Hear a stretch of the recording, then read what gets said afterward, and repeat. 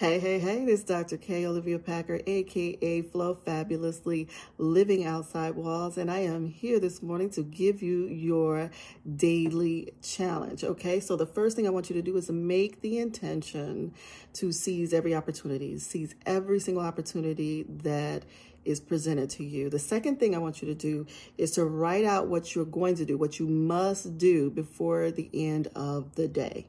And then hold yourself accountable to that thing, right? And then the last thing I want you to do is to make sure you look the part.